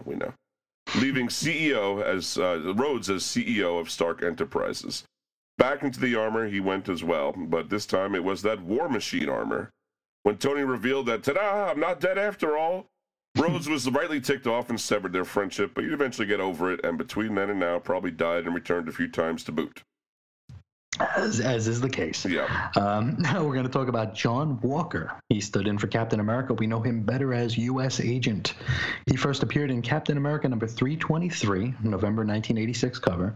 And this was the Marvel Comics 25th anniversary issue. It was the headshot surrounded by like a garland of heroes. Oh, right. That they had. That was a very odd, big deal 25th anniversary thing, but what are you going to do? Now, he first made the scene as the Super Patriot, who, if we're being honest, is basically a right-wing straw man character, created by Mark Grunwald and Paul Neary.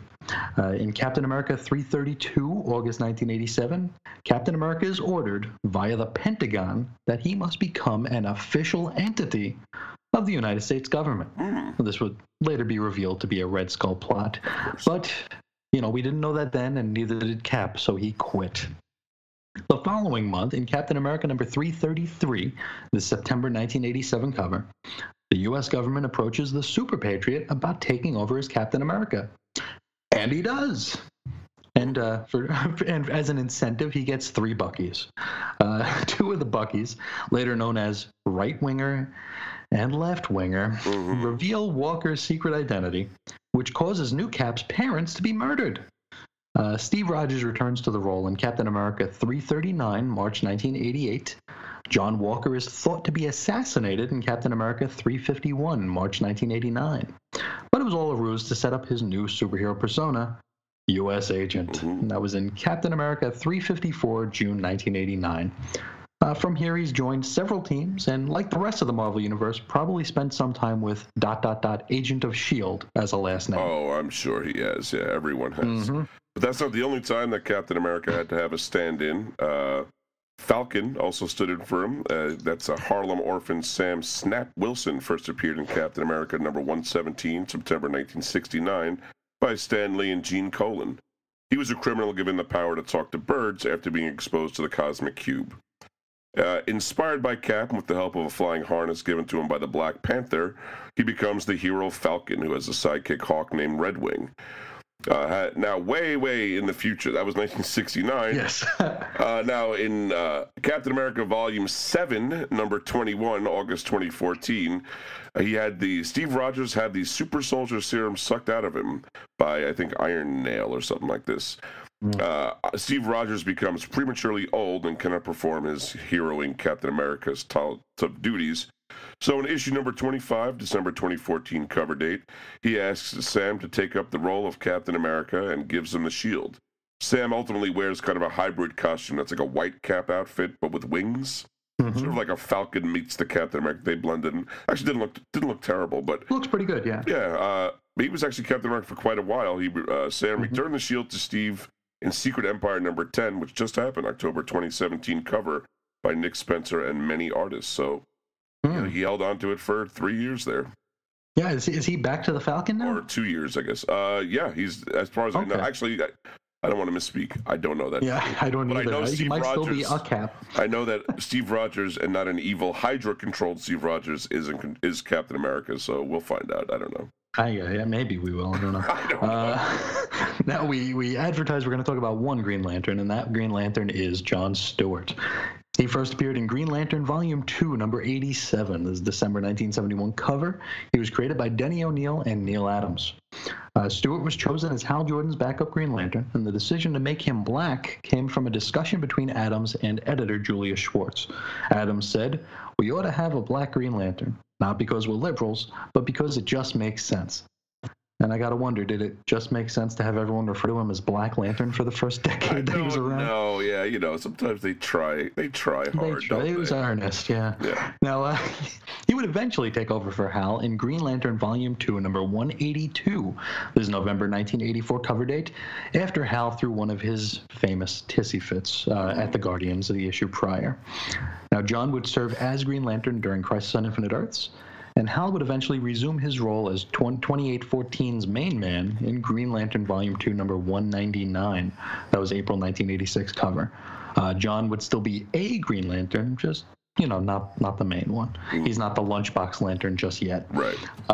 In the meantime, Guy Gardner came out of his coma and also became a Green Lantern. Sure, everyone be Green Lantern. Now, for more on that, you can check out our extensive coverage on Crisis on Infinite Earths in the archives. It's, 5 episodes? It's 5 episodes, 50 to 55, right? Yeah, it's a biggie. Yeah, or 50 to 54, maybe, something like that. Yes. Now, John would eventually marry fellow Lantern Katma Tui until her untimely death at the hands of the Star Sapphire in Action Comics Weekly number 601 in May 1988. He would also fail to save the planet Xanshi from the anti-life equation during Cosmic Odyssey, and that was a failure that would shape his character for many years to come. For many years, yeah, that was a big thing for him. Following the Mosaic storyline in the relaunched Green Lantern title, John was chosen to oversee the Patchwork Mosaic planet as its sole protector in Green Lantern.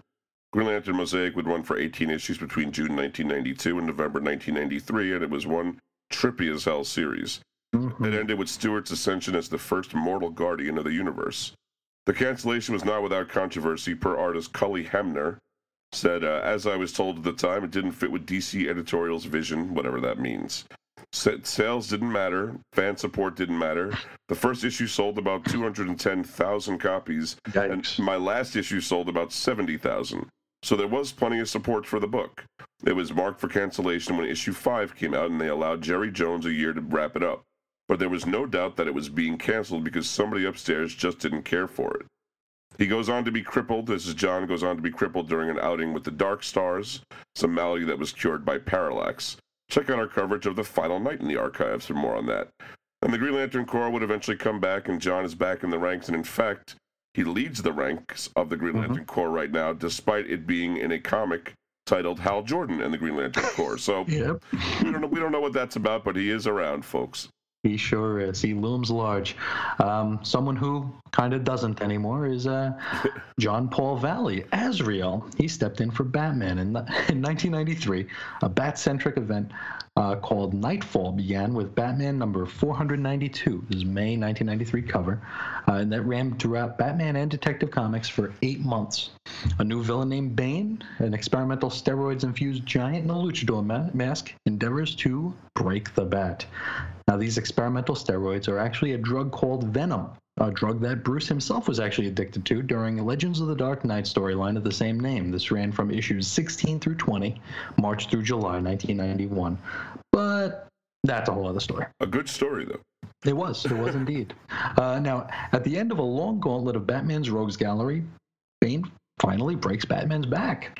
While Bruce Wayne recuperates, Azrael takes over the cape and cowl and protects Gotham City. Now, Azrael was introduced just before Nightfall in a story called Batman Sword of Azrael #1, October 1992, by Denny O'Neil and Joe Quesada.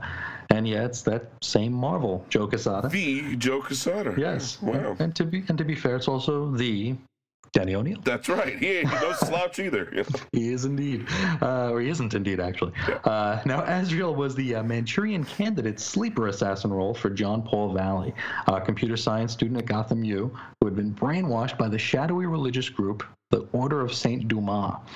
Now, Batman has been trying to cure him of his programming that was called the System since they met. And now he thinks Azrael's good enough to be the Bat. So, beginning in Batman 489, February 1993, he goes with it. Over the course of the few issues, however, the System starts to take over again, and he adds on to the classic Batman costume until it's unrecognizable. That's right. This is like Cable stumbled into the Batcave. Basically, yeah. It's like a very 1990s thing. He shoots these little bat discs out. It's very crazy. Yeah, and I think it was purposely done like that to make it extreme. It was sort of a commentary on some of the costume on what's going on. At the time, yeah. Now, this costume was designed by the same Joe Quesada, and he will very happily tell you that's that. right. Often, and whenever he gets a chance, yeah. But he didn't create Deadpool. That was another guy I can't remember right now. Something Lee something. I don't remember. I think Lee Fields did it. Yeah. Now, eventually, Bruce Wayne recovers from his broken back and snatches that cowl right back. Yeah, everything's fine. It's nothing to recover from broken back. Nah. It's no big deal. Now, Commissioner Gordon also stepped in for Batman. We're going to assume you know who Commissioner Gordon is because we don't have aid.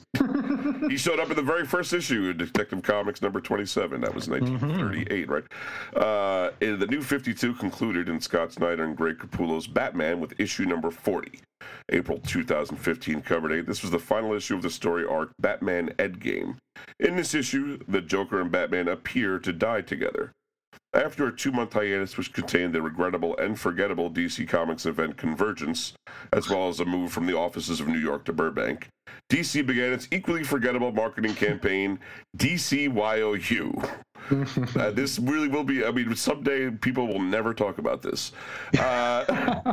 This included a mysteriously depowered Superman in a t-shirt, Hal Jordan as a wanted criminal in the Green Lantern Corps shifted to another dimension, and Commissioner Gordon in a robot suit to replace Batman's patrols in Gotham City. Started in Batman number 41 with an August 2015 cover date in an arc titled Super Heavy. Seems the suit was created by Powers International, created and represented by CEO Jerry Powers. And the suit sort of looks like a blue Robotech suit with big radar ears that cause many to call the suit Bat Bunny. Gordon's attempts to get used to the suit, which he ditches at every chance, instead preferring this lithe, kind of form-fitting body glove suit that he wears within the armor. Throughout Detective Comics as well, but this time is maybe mercifully very short, as Bruce Wayne is back on the scene by issue number 44. So. Yeah, and I always thought that that Gordon without his mustache, the way they drew him without the mustache, right. he looked kind of like Metamorpho. In a way, his head was very boxy, and it also it was very strange. It didn't really make him look much younger. It made him look very sickly. I thought almost. Yeah, he was ill. Yeah. Having read this though, and I definitely would not tell you to run and read this arc, but they started it interestingly. It was a lot about Commissioner Gordon's internal thoughts about policing. It was a lot of internal stuff.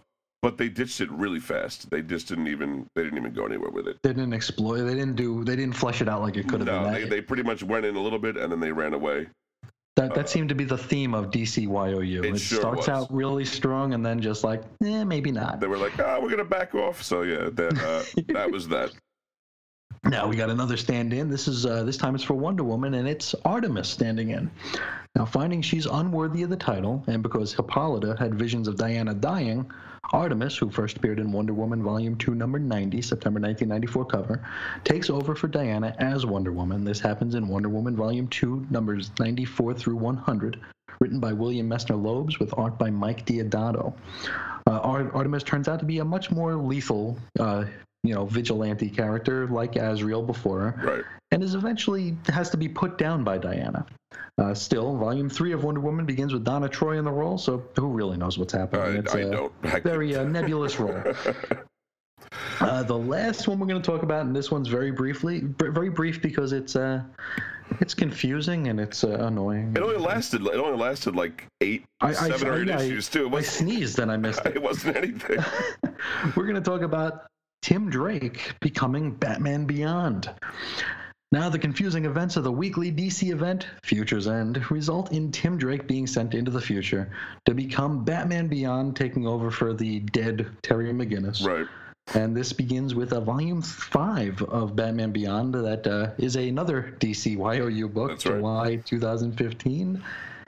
And really such a downer ending for Future's End there. It seemed to be building to something, and then all of a sudden they zigged when I thought they were going to zag. It's all about the plug. This. Yeah, it was really silly, the ending of Brother Eye sending Tim Drake into the future. There was Future's End might be something I might have to unpack here because it had a lot of concepts in it I liked, and then clearly something went off rails towards the end. They decided that Rebirth was going to happen or something, or they decided that Convergence, or something like that. Yeah, they changed the tone of it. So big time. But that would be a big one since that is like I don't know, but that's a year's worth or something. A lot of issues. I think it went 48 issues. 48 issues. So. Maybe someday we'll get there. not right away, Not today. Not soon. We found that this event right here is plenty to unpack. But if you could think of any other great stand-ins for superheroes, or you want to talk about any of the 4 Supermen that came out and what your thoughts were at the time, or really anything you feel like talking about, you can write to us at weirdcomicshistory@gmail.com. Find us on Facebook at facebook.com/cosmictmailhistory. We're on Twitter at Cosmic T-Mail, and I'm on Twitter at Reggie.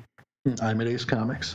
Find our weekly writings at WeirdScienceDCComics.com, and I always tell you every week you got to go check out Chris's personal blog. Chris is on InfiniteEarths.com, where he reviews a new DC comic every day of the week, and you have definitely been ping-ponging around the times this week, as I recall. I seem to recall there was some Bronze Age action, some more modern action. You reviewed some New 52. Yeah, I reviewed a comic. I was like, oh, it's too bad he had to review that one.